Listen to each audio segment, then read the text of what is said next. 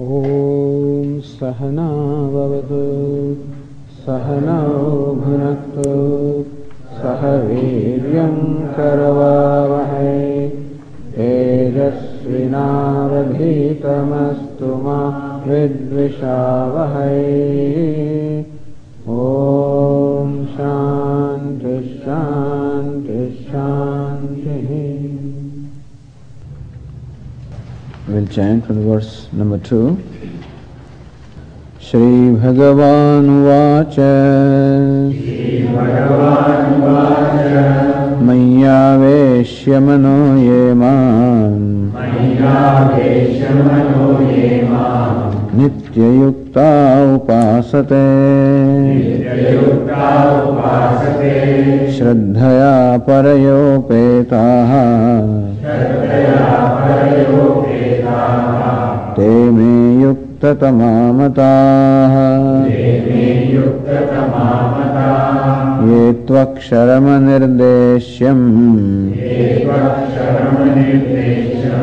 अव्यक्तं पर्युपासते सर्वत्र गमचिन्त्यं च कूटस्थमचलं ध्रुवम् सन्नियम्येन्द्रियग्रामम् सर्वत्र समबुद्धयः ते प्राप्नुवन्ति मामेव सर्वभूतहिते रताः।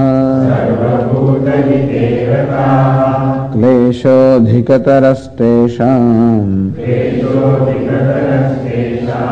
अव्यक्तासक्तचेतसाम् अव्यक्ता हि गतिर्दुःखम्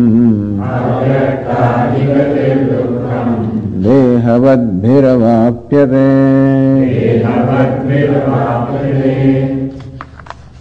क्लेशः अधिकतरः तेषाम् अव्यक्तासक्तचेतसाम् अव्यक्त asakta-chetasam, those whose minds are committed to avyakta, the unobjectifiable, the unmanifest, the unobjectifiable. They say the self is unobjectifiable, I cannot objectify myself, the witness cannot objectify himself. And therefore, here in this knowledge, all the attempts of objectification also are dropped, which is very difficult. The normal tendency of the mind always is to run out, always is to objectify, always to feel, always is to see something, and that very tendency also has to be dropped. So as I said, all along this is a process of dropping. Kleshaha adhikaha. So we are now told here, one, the comparison between worshipping God with attributes, with forms, the God who is manifest, vyakta, and on the other hand, worshipping God who is not manifest, who cannot be objectified. Objectifiable God, that is the God in his objectified form or the objectifiable form, which is what I experience. So whatever I experience is God. Ultimately the experiencer, the very essence or content of the experiencer is the ultimate form of the God. So one is to worship God who is manifest, who is objectifiable. Other is worship of God who is not objectifiable. So here Lord Krishna says that the second form of worship is very difficult. Even the first form of worship, worshipping God itself, is difficult. Lot of struggle is involved in worshipping God. Because the mind has a natural tendency, as we said yesterday, to run out into the world, objects of the world, seeking pleasure, seeking gratification. So, because there is a conclusion that what I am seeking is outside of myself, that being the case, the mind has a normal tendency to run out, seeking pleasures, seeking gratification. And to direct that mind towards God itself is difficult. It requires that my mind should become free from its attachments and aversions to a large extent. As I said, the attachment is the nature of the mind, but what is required to be done in worship of God is that that I release my mind from the attachment towards the worldly things and create that attachment for God. This is what we call worship. Klesha, that itself is struggle involved. Thus, as we said, this process of spiritual growth involves struggle. It involves a complete transformation of my mind. It involves a deliberate effort wherein, as we said, I attempt to drop my likes and dislikes and resistances, and thus there is what we call a process of inner purification. Thus, from the mind which is the tendency for gratification, bhoga, we have to create a tendency for yoga, create a tendency of being centered upon the self rather than being centered upon the objects of the world. So that process. And as we said, even the very starting point is what we call dharma. Starting point is the righteousness in our life. That's the first step. So there must be this acceptance of moral order in my life, acceptance of dharma, acceptance of virtues, acceptance of values in my life. That is the first step, which itself is so difficult. Because, as you say, to follow this requires me to drop things. For me to follow the path of honesty requires giving up dishonesty benefits. The thing is that very often this compromising value, the taking shortcuts is very convenient and very beneficial also in the material terms. Sometimes telling a little lie, sometimes being dishonest, sometimes doing this is convenient. And very often we find that telling truth is not always convenient because sometimes it brings about embarrassment. Sometimes there is a question of my image, sometimes a lot of things are there, and so things that are dear to me I am required to give up. And that giving up is painful, that involves struggle. So whatever I have been considering dear or valuable at this time, and just as the whole world considers, as we said, the material achievements as valuable, so also I consider them as valuable and necessary for myself. And to drop that value, dropping that, is very painful.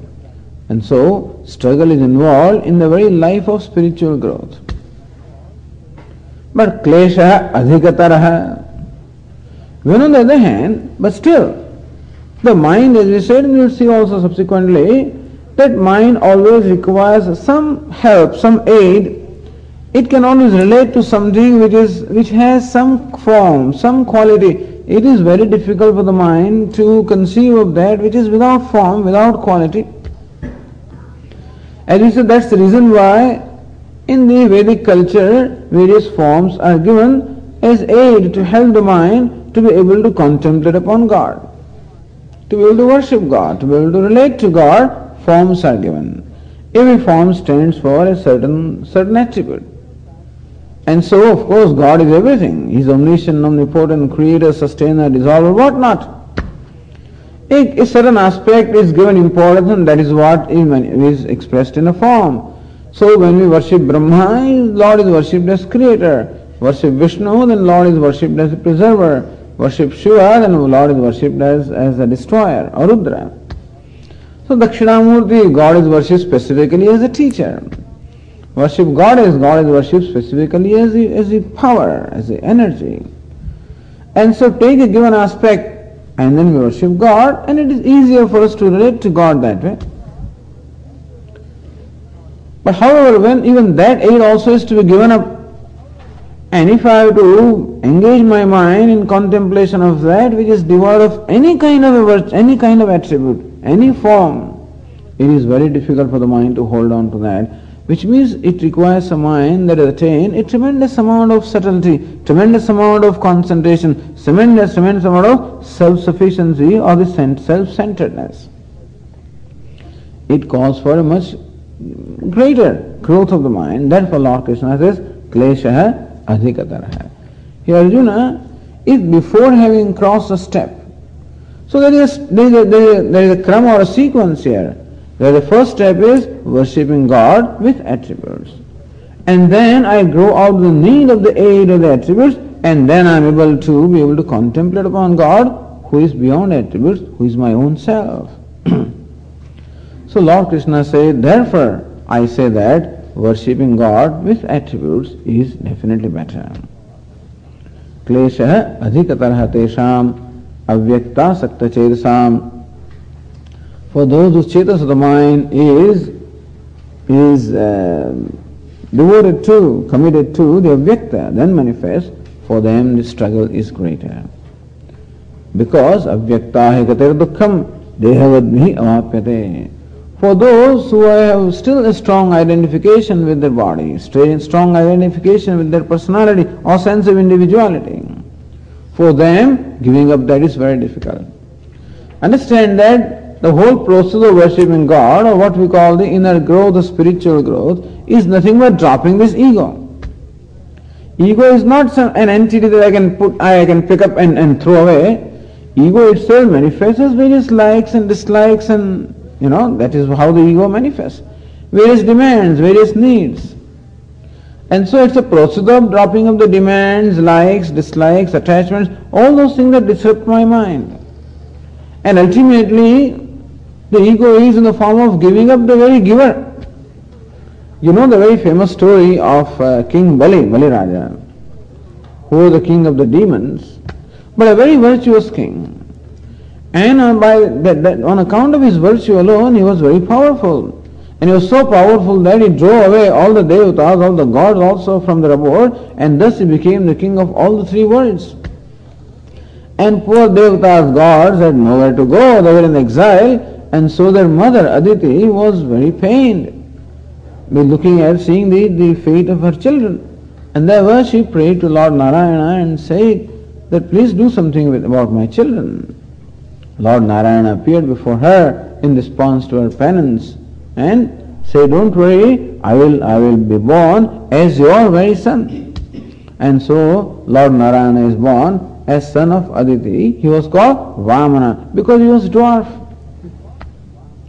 This Vamana is a batuka, is a young boy. And he is given the Diksha, he is given the Upanayana ceremony by the gods, and he goes to where Bali Raja is performing a very big yaga, supposedly the bank of Narmada. So near Bhukacha, that is where he is performing this big yaga. And that is where Lord Vamana goes into the Yajnashala of Bali Raja, of the King Bali. And as he enters that Yagashala, this Vamana, the Lord, is so brilliant naturally that everybody realized that some divine being is entering here, and everybody rose in respect, in honor. And Vamana walks up to where Bali Raja is, and King Bali saw him and was very happy. So I am really gratified that you come here this morning and blessed me with your presence. What can I do for you? I would like to give you something because you're a Brahmin boy. What can I give you? What would you like to have? And this boy says that all I need is only 3 steps of land. That's all I want. The king Bali says, what? Just 3 steps of land? I can give you the whole world. Why do you ask for so little? So that's all I need. All I need is a little space for myself for performing meditations and daily rituals, and so that's all I need. Just give me 3 steps of land. And Bali Raja says, certainly. And Bali Raja's guru, Shukracharya, saw in his mind that this is not an ordinary boy, he is Lord himself who has come here in this form to cheat Bali Raja, to cheat him. He warned Bali, says, don't give him this land. He is not an ordinary boy. He is Hari, Lord Narayana in this form. He has come to deceive you, come to cheat you. Then Bali Raja says, if Lord himself has come to cheat me, well, who can be more fortunate than I am? The Lord himself has come to do that to me. And therefore, let him cheat me, I don't mind. I'll give him these three steps of land. So this is a classical case where the Bali Raja in fact overrides the desires of his guru, which is not supposed to be done. When guru says do this, you are supposed to do that. But then the Mahatmas explain that when even guru also comes in the way between you and your God, then of course you have to drop him also. So this is one case where guru also is dropped. So where scriptures give injunctions of what we should do and what we should not do, they always tell us exceptions also, because there is no injunction which is absolute. Matrudevo bhava, pitrudevo bhava, acharya devo bhava. May you treat your mother as God, may you treat your father as God, may you treat your teacher as God. And they always do. But there are times when mother also must be dropped. When Bharata came back from his grandfather's place and found that his mother had sought kingdom for himself and he sent Rama in exile, that means he was separate from his God, he dropped his mother. And when Prahlada found that his father Hiranyakashipu was coming in the way of worshipping God, he dropped his father. So that is how, there are cases when these also have been dropped, and so Baliraja also dropped his guru. That means that he did not follow his advice and offered these 3 steps of land, and we know what happened. Definitely Bali was cheated, that the dwarf became, the Vamana became Virat, he became cosmic, he assumed the cosmic form, and in one step he covered this whole world. Whole world is what Baliraja has conquered by his virtue, and all of these snatched away from him, literally snatched away. And Baliraja was so virtuous that he had conquered the whole remaining world also by his virtue. All of that also was measured in the second step, so that was taken away from him. Very cruel. And now Bali has left nothing to offer, and therefore Lord Narayana says, wait a minute, you offered me 3 steps of land, tell me where am I going to place my 3rd step? You promised me to give me 3 steps, and in 2 steps everything has been covered, tell me where am I going to put my 3rd step? And Baliraja offers his head, says, please place a 3rd step on my head. And without any hesitation, Lord placed his 3rd step on his head, and Baliraja sunk into Patala. Brahma, the creator, saw this. Said, Lord, how can you do that?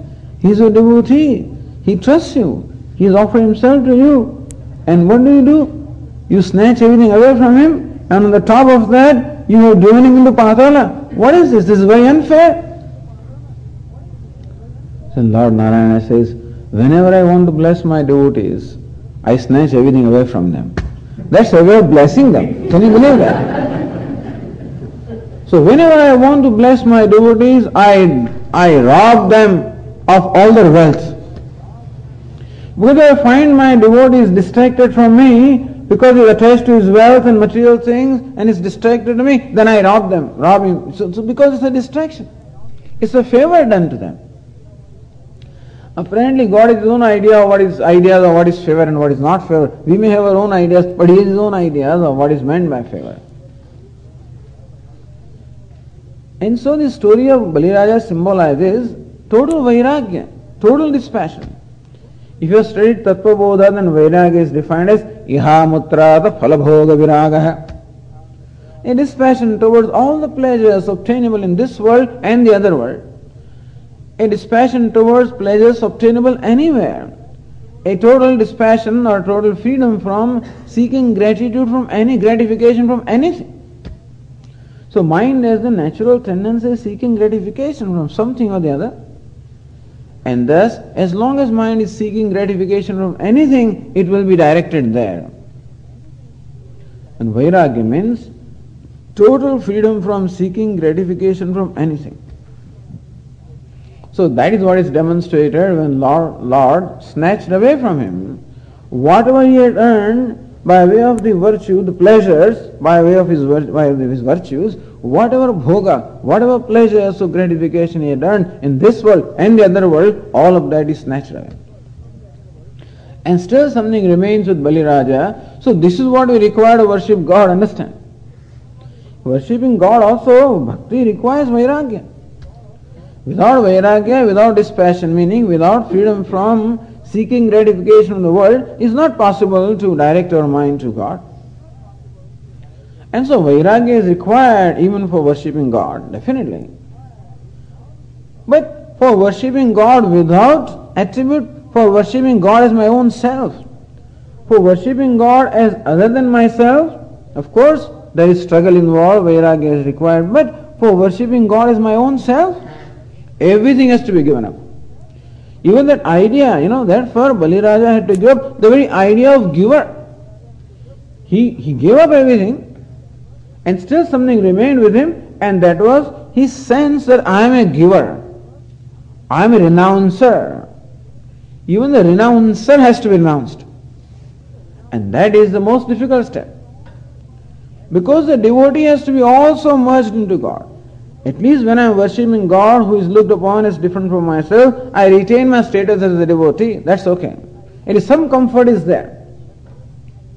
But even that devotee also has to be dropped when I want to know God as my own self. That's the ultimate in knowledge. Where even that's there very subtle distance also between myself and God, the devotee and the Lord. So that distance is becoming subtler and subtler in the process of worship, and ultimately even the subtle distance also is dropped. That itself is that is the final struggle. That's why it is said, Kleshaha adhikataraha. Those who want to worship God as their own self, for them greatest klesha, greatest struggle, because everything, even the worshipper also has to be dropped, has to be given up. And so the final vairagya, dispassion towards even my status of being a worshipper. That is what we call dropping of the ego. The final dropping, that I am a worshipper, I am even a devotee, even that status also is given up. So giving up the status is not easy. That is a struggle. I want to hold on to my status in my life. It has been so dear to me. In fact, I worked hard to earn that status, and now you are telling me to give it up? So that is a struggle. Otherwise there should not be any struggle. In fact, it is this so-called status which creates a sense of individuality that comes in my way. That is what is the wall between myself and what I am seeking. But since so far it has been valuable to me, therefore there is struggle involved. Therefore Lord Krishna says here, Klesha adhikataraha. So for those who want to know the Lord as their own self, they have to give up even that final status of being a devotee, that final identification, that ego also has to be given up. And unless one is ready to do that, this form of worship, or worshipping God as myself, is extremely difficult. Therefore Lord Krishna said that worshipping God is different from you. That's all it means. When we say worshipping God with attributes, that means that worshipping God is different from me.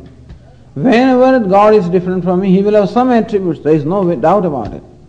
The only way that God will be totally transcendental, totally free from any attributes, is only when God is myself. People may not recognize this. They may think that we worship God without form, but it may be without form, all right, but still with attributes. But God, beyond attributes, is the God that is my own self. And that's the final erasing of all the distance. And that is what Vedanta teaches us. When it says Tattvamasi, that thou art, hey, the God whom you are worshipping is your own self. And therefore, even drop that final distance. So in these verses, Lord Krishna briefly told us about the worshipping God as a self, worshipping God beyond attributes, without attributes, Akshara or immutable, worship of Lord who is called Akshara, the immutable. And said that it is most exalted, but it is very difficult also. Therefore, in the second verse, when Lord Krishna replied,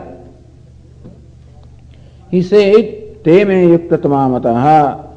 In my opinion, these are the exalted yogis or exalted bhaktas who worship the God as manifest before them, as different from themselves. Keeping in mind the fitness of Arjuna and fitness of devotees in general. And that theme of worshipping God continues from the 6th verse. As to what's the difference between worshipping God who is immutable and worshipping God who is manifest. What's the difference?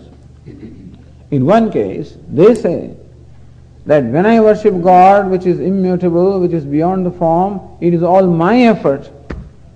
Whereas when I am worshipping God as manifest, then it is His effort. So in one case, I have to cross this ocean of samsara by my own effort. In another case, I have a help. That's what Lord Krishna says in the 6th and the 7th verses as to how he helps the devotees who have surrendered themselves to him. So one is the way of surrendering myself to God. You do whatever is required to be done. In another case, I take this charge of the situation in myself and I do what is to be done. So here, these are the devotees who worship God, who is manifest with attributes and who have surrendered themselves to him. And how to surrender and how he takes care of the devotees is being described in the 6th and the 7th verses. So we read these two verses. Ye tu sarvani karmani mayi sanyasya matparaha ananyenaiva yogena mam dhyayanta upasate teshamaham samudharta mrityu samsara sagarat bhavami nachirat partha mayyaveshita chetasam.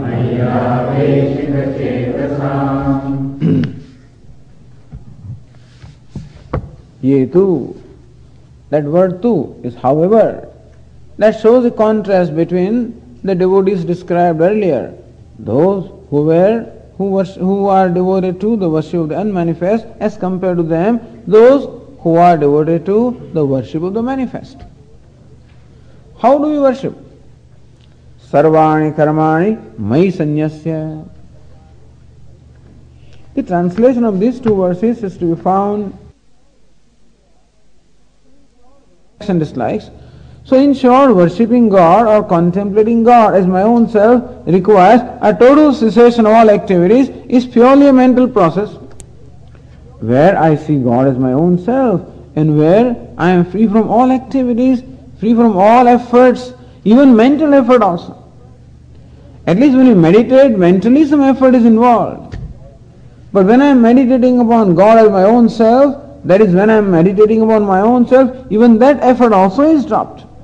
And therefore, worshipping God without attributes is sannyasa, renunciation in the ultimate form, inasmuch as every effort, physical as well as mental, all the efforts are completely dropped and I am what I am. That is just a being. This is contemplating or meditating or worshipping God as myself, as avyakta, as unmanifest. On the other hand, when I am worshipping God who is manifest, that kind of a demand is not there on me. I can retain my individuality. There the sense of individuality must be totally dropped. Here I retain my individuality at least as a devotee, not as a samsari, but at least as a devotee I retain the individuality. That is somewhat more comfortable. There is no demand on me that I give up all activities, because it is very difficult to give up activities.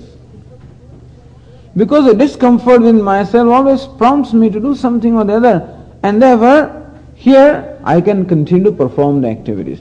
Because worshipping God is not anything that is opposed to action. In fact, action becomes a very medium for worshipping God. In the worshipping God, as I said, as my own self, action is an obstacle, is a distraction. So when I am meditating upon God as my own self, as avyakta, as unmanifest, then any kind of an activity becomes an obstacle, becomes a distraction. And that's the reason why they talk of sannyasa, talk of renouncing all the actions or giving all the actions or efforts, because ultimately any kind of an effort becomes a distraction to my abiding in myself. At least when I am contemplating upon myself, at least at that time, any action becomes a distraction. However, here, when I am worshipping God, who is manifest as the whole world before me, and who is my own self also, what's the form of the worship? Sarvani karmani sanyasya, dedicating all the actions to Him. That's all. perform the actions, but dedicate all the actions to Him. So say here, Mat Karma Krut, the one who performs actions for my sake. What do we do, Swamiji, for dedicating actions to God? Does it mean that all the time we keep on performing rituals and keep on, is that what is meant by dedicating actions? That's what is being done here. So when we perform worship of a particular form, let's say in our prayer room, in our puja room, in the temple or anywhere, when we are performing our daily rituals, then definitely there is worship to God. Because God is present before me in the form of a form or a picture or whatever it is or symbol. And I offer my action in terms of offering the flowers, in terms of saying the prayers, in terms of saying the hymns, reciting the hymns. All of this is directly done to God. But we cannot say that the worship is confined merely to the puja room. In fact, Lord Krishna wants that our whole life should become worship. And therefore, even this day-to-day action that we perform also can become the worship in the same spirit, the spirit which is there when I offer flowers. So when I say Om Dakshinamurtaya Namaha, Om Achyutaya Namaha, Om Anantaya Namaha, Om Govindaya Namaha, when I utter the name of God and offer a flower, make an offering, the same spirit of offering can also be there in performing my day-to-day actions. So let every action become like a flower which is placed at the feet of the Lord. So when I am performing my puja, this is what I do. I take the flower, utter the name of Lord, and offer the flower at His feet. Here, when I perform an action, I look upon my action as a flower and offer that flower in the form of action at the feet of the Lord. That is, how do I do that? Where is God? We discussed yesterday, where is God not? Everything and everybody is God. And so whatever action I perform is going to benefit somebody.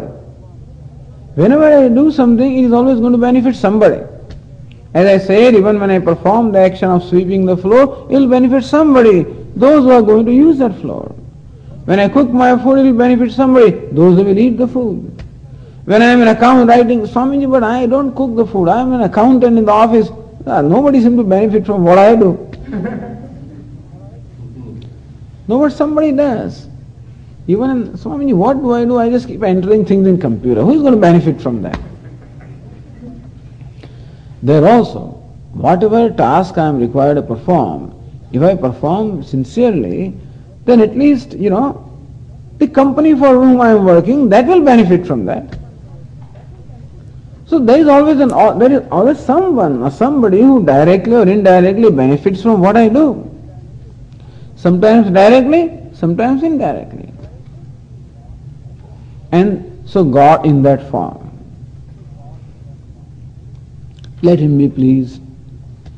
And so, I need not think of a particular person who is going to benefit. I know that this is an offering in the scheme of things. There is a scheme of things. The universe is a scheme of things. Lord has created the universe, and in a scheme of things, everybody has a role to perform. Everybody has their share to offer. And I am also a part of the scheme of things, and therefore I make my little humble offering. However great that offering is going to be very insignificant in the whole universal scheme anyway. However great person I am, still, what am I doing anyway? Suppose I am the President of the United States and I do tremendous amount of tasks, and still in the whole cosmic scheme it is going to be insignificant. Because the earth is an insignificant thing in the whole cosmos anyway. You can't even locate it any place. And in the earth again I am in one country, and then I am in one state, and then I am in one town, and then I am in one house, and then I am in one place. Whatever I do has no significance. I need not be very proud about what I am doing. I can be very humble. And so with humility I make an offering to the scheme of things. Let the scheme of things, that is the universe, let the harmony which obtains in the universe, let the order that obtains in the universe, let that be the beneficiary of what I do. That means whatever I do, let it be in the same spirit of the order or the harmony. May I not disrupt the harmony by my action, but may I support the harmony, may I support the order by my action. And so we can say that we perform the actions, offer them to that order. Order means a moral order, that harmony that obtains, and as long as I perform actions, keeping that order in mind, That is keeping the basic values in mind, because as we said, the order manifests itself in the form of these values, and therefore when I even follow the values of non-violence, when I make sure that I do not violate anybody's rights, that I do not trample upon the rights of other people, that I have the freedom to progress, but then I do not do that at the cost of somebody else. If I am sensitive to the rights of other people, sensitive to the needs of other people, that very sensitivity and alertness is what is required for being a non-violent person, and when I am a non-violent person, I settle for whatever I get. And so, being a moral person, following the moral order in life, is also a way of dedicating actions to the God in the form of this order. In short, whenever I perform my action with dedication, with honesty, when I put my heart and soul in every little thing that I do. What's the problem of putting my heart and soul in things that I do? Swamiji, I hate this work. I don't want to do this. I am not meant for this. How can you ask me to sweep the floor? I'm a manager of this place and things like that. So there are problems. I have problems with my own status and my own image and my own ego and things like that. So that is where it very often comes in the way of my doing things. At least that is much less here in the Western countries than it is in India. People in India are very, very self-conscious about what is their status and things like that. I can't do this. This is not my job. People that way here, people do everything. Whenever I go to the temples, then I know. If I want to know who is the president of or chairman of the committee, the fellow sweeping the floor must be the chairman, definitely, because he alone winds up sweeping the floor. That is amazing. However these people are, they are professional people and enjoying good status in the society, and still when they go to doing that community work, there is no hesitation. I see people, and literally I have always found, who is the board of director, who is the chairman of the board of director, that fellow is vacuuming the floor, invariably. That is great. That means that there is a dignity for the action. Every action is as dignified. Every action can be divine, as a matter of fact. It is just a spirit that makes that action what it is. It's not the form of the action, it's a spirit that goes behind the action. And thus, I can perform every action that way with pride, not pride, but with this awareness that this action also this is my humble offering in the overall scheme of things.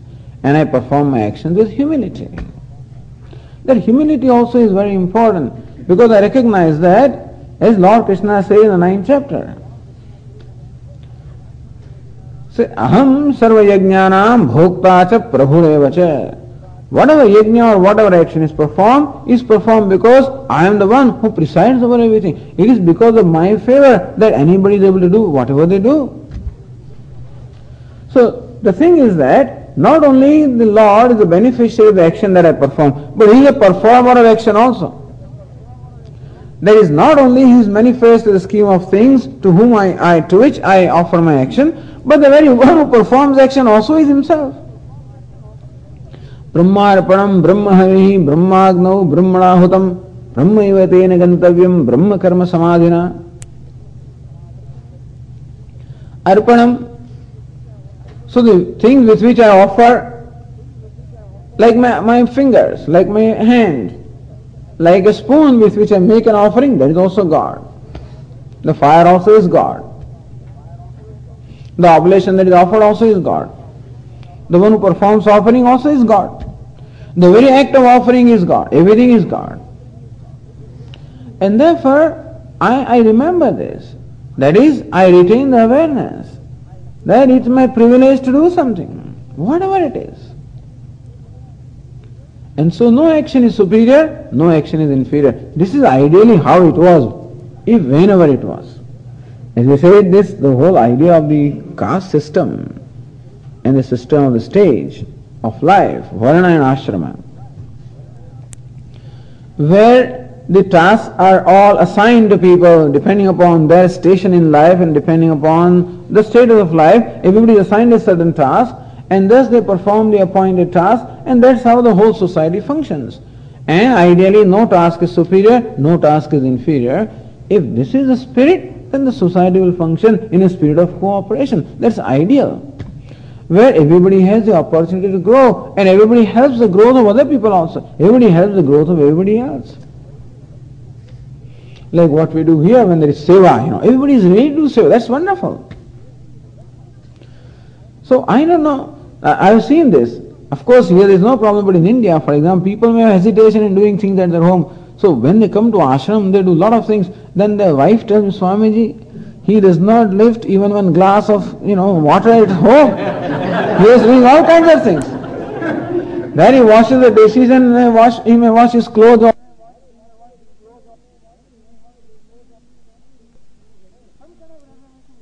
Some kind of reservation goes away. And I find myself comfortable with anything. So thus a dignity of the work, a comfort with whatever I do, a reverence for what I do, a sense of privilege or gratitude that I am able to do something. Buddhir buddhimatam asmi, tejas tejasvinamaham, balam balavatam chaham. So Lord in the form of the intellect that I have, the intelligence is Himself, the strength also is Himself, the abilities, the skill, everything is Him. And therefore it is by His grace that I am doing what I am doing. And this awareness is worship. What else is worship? Worship is nothing but being aware of God, that's all. He is everything. It's just a matter of being aware of Him. And that way, performing an action gives you an opportunity of being aware of this. Just as you use a rosary, a mala, to do the japa, and what is this mala or japa, the rosary, every bit reminds me that I am worshipping God. That I mentally chant Om Namah Shivaya and then one rosary bead, is moved. And then when I do not chant in my mind, then my finger stops. That reminds me that you are not supposed to think of anything else. Repeat Om Namah Shivaya. Then I start again. Again my mind gets distracted. Again this thing stops. If we have done it that way, that the finger will move only when I chant, otherwise finger independently moves and mind independently goes, that's a different matter. But if you can establish that connection, that the finger moves only when the mantra is chanted. When the mantra is not chanted, finger stops. And then I become aware the finger is stopped. That's how it becomes a reminder. Therefore, every bead of the rosary becomes a reminder of God. Similarly also, every action can become a reminder of God. Oh, how nice, how wonderful that I am performing an action. How wonderful that I am sweeping the floor. How wonderful that I am doing what I am doing. It's a privilege. It's a privilege that I have. That I am a human being, I enjoy that privilege. Had I been some other living being, I would not have that privilege because they have no sense of free will. They don't have free will. That I have a free will. And that I have the privilege of doing. I enjoy that role. And so, an awareness that the one who performs the action, that I am able to perform action by His grace, an awareness that may this action be my humble offering into the scheme of things, an humble offering. Sense of gratitude, sense of humility, all of this is involved. So that is a devotee. Who is a devotee of God? One who is humble, one who is surrendered to God. So, Yoga Sarvani Karmani Mai Sanyasya. Thus dedicating all the actions to me. Now, whatever be my concept of God, to that God I offer my actions. As I said, here we are talking about God who is everything. Suppose I have a concept of God that God is only Krishna, let us say. It's a particular form. Then doesn't matter. Offer all the actions to Him. That's the reason why we have in our home also we have a little altar where we install God and then we do things for Him. And there are people who dedicate their whole day in worshipping that little God. From morning till evening. Their whole life revolves around that God.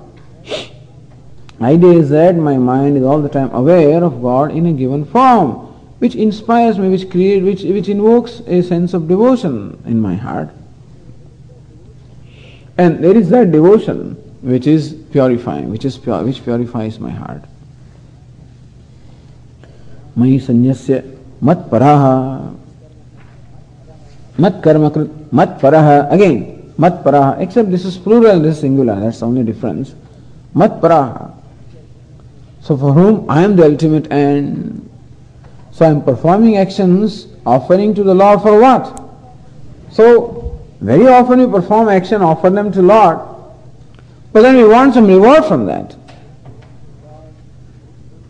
Lord, please make sure that my son gets admission in medical school, and for that I am doing this. Nothing wrong in that. That's quite all right. But then I am not devotee of God. I am devotee of that end. We should know that I am worshipping God, but still when I expect something from God which is quite fair, nothing wrong in it, you go ahead and do that. But at least we should know that I am more dedicated to that result rather than God whom I am worshipping. That much we should be aware of. So Lord Krishna says, Mat Paraha. What do they seek as a result of performing these actions? What do I seek? I seek God Himself, that is all. Mat Paraha. Then he feels accepted. God also feels accepted, otherwise he feels rejected himself. Because I go to Him, I worship Him, and then in all hope the God receives me, the devotee, and then I say, please give me money. Then he gets frustrated. Ultimately he says, money is more important this fellow than me. So when God becomes the most important and the only important thing ultimately, Mat Paraha. That comes from an understanding. That comes from Viveka, the discriminative understanding of what I am seeking in my life. As we said, what I am seeking is to be discovered with my own self. Is not something, happiness or freedom is not something to be created, is something to be discovered. It is the attainment of what is already attained. And so the question is not of acquiring something, but dropping the obstacles. And so Lord, so when we offer, how they used to explain this Archana, when we offer flower, attending the name of God, what are we offering? Offer all the garbage to God, they say. Offer all your likes and dislikes to Him. Offer your ego to Him. He's the only one who can receive that garbage. Nobody else can receive it, because He's infinite.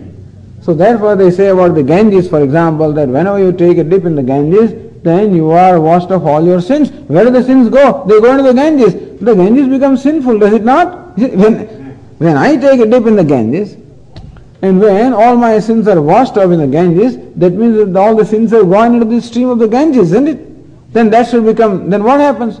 The Ganges becomes ultimately, it accumulates all the sins of all the people. But no, that is called that's called the sanctity of Ganges, where it doesn't become polluted at all with the sins. Similarly, Lord is the one, Pavitranam Pavitram Yah, the one who is the purifier of the purifier, and therefore all our garbage can be offered. That's all we have to offer. What else belongs to us? Ultimately, when it comes to offering, what can I offer? Only that which is mine. And what is that which I can call mine or claim to be mine is nothing but the ignorance and all these garbage, likes and dislikes that are product of ignorance. That is really my property. Nothing else is mine. If I have created something, that's what I have created. Everything else is created by God, really speaking. And therefore, what can I offer? Something that is mine. And therefore, every action can become a vehicle for offering these likes and dislikes. Offering a bit of my ego. Ego means likes, dislikes, demands, resistance. All that, a bit of that is offered with every action. And what do I want? Lord, I don't want anything from you. I want you. He is the limitless. So why should I settle for anything limited in my life? Why should I want to settle for anything limited? I want the limitless. That conviction, mat paraha, those are the conviction that what I want is just nothing but God, who is the limitless. Because either I can have limited or limitless, one of the two things in my life. If I want the limited, Lord says, have it. In the 4th chapter he says, Ye yathavam prapadyante tam tasaiva bhajamyaham. In whichever way they approach me, in whichever way they worship me, I bless them accordingly. So we ask the Lord, Lord, I do not know what I want, but you know what I want. Why don't you give me what I want? God says, no, you have to know what you need. Sometimes people have this problem. I may not know what is good for me. It is God knows what is good for me. Why does He not do what is good for me? God says, whatever you ask of me, I'll give you. So So that much responsibility is given us to determine what to ask. At least that much. What to ask? It is that much responsibility we have to have. We must know how to even ask. And so, if we want, that's why Lord Krishna said in the earlier chapters, Devan Devayajoyanti Mad Bhaktayanti Mamapi. Those who want to attain the status of Devas, gods, that means those who want all that, the Ishwarya, those who want that glory and the power, they can have that. Mad Bhaktayanti Mamapi. Those who are my devotees, they attain me. So Mat Paraha, those who have, for whom Lord is the ultimate end, who is the most valuable. So I can keep asking myself all the time, what is most valuable thing for me? At this time, my son is most valuable. Then my action is dedicated to him. At this, what is valuable keeps changing also. In the morning it may be something, afterwards it may be something else, when I go to work it is something else, when I come home it is something else. So what is valuable keeps changing also. If I keep reminding myself, I am performing this action, what is valuable to me? Where is the action dedicated? Who is it being offered? Thus every action can become an occasion for me to meditate. Every action can become an occasion for this deliberating as to what I am doing, becoming alert. So mat paraha ananyena iva yogena. By the yoga, ananyena iva yogena. So by the yoga, the commitment in which there is indeed no other. Ananya yoga, that means I am on. Yoga means connection or association, joining, that I am joined only with the Lord. In my life there is nothing other than Lord. Ananyena yogena mam dhyayantaha, all the time meditating upon me. Understand that when you perform actions in a conscientious manner, then automatically meditation upon God also happens. This is meditation while doing things. That was a meditation when all doing is given up. This is meditation upon God while doing things. Because when I do, I must deliberate upon what I am doing, who I am offering. I must be conscious about God. In the form of order, in the form of the self of all, in the form of the universe, in whichever form I look upon God, that I am conscious of that, that means mentally I am meditating upon God. So in my mind there is an awareness of God, in my hands and legs there is an action, in my heart there is the spirit of offering. So in the heart the spirit of offering, and then in my intellect there is an awareness of God. In my hands and legs there is an action for the God. So that's what was said here, offering everything to me. Mat karma krit, karma or action also is performed for me. Mat bhaktaha, he loves me, he is devoted to me. Mat paraha, then for him I am the ultimate goal.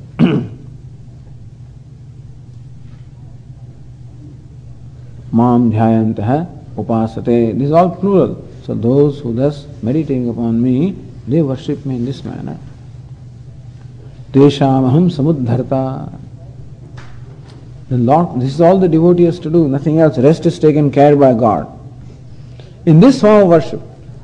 So when I am dedicated to God, surrendered to God, when I have given all responsibility to Him, when I offer myself to Him in this manner, then the responsibility rests with Him. Tesham aham samudharta. For them I am the liberator. Samudharta. Samyak udharta or dharta. So one who lifts them up from the ocean of samsara. Mrityu samsara sagarat, from the ocean of samsara, which is fraught with death. So samsara, ocean of samsara, which is fraught with death, from that samsara ocean I lift them. When? Nachirat, very quickly.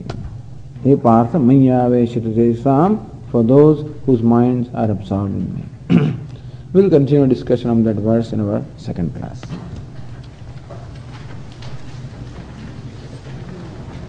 Om Purnamada Purnamidam Purnat Purnamudachyate Purnasya Purnamadaya Purnameva Vashishyate.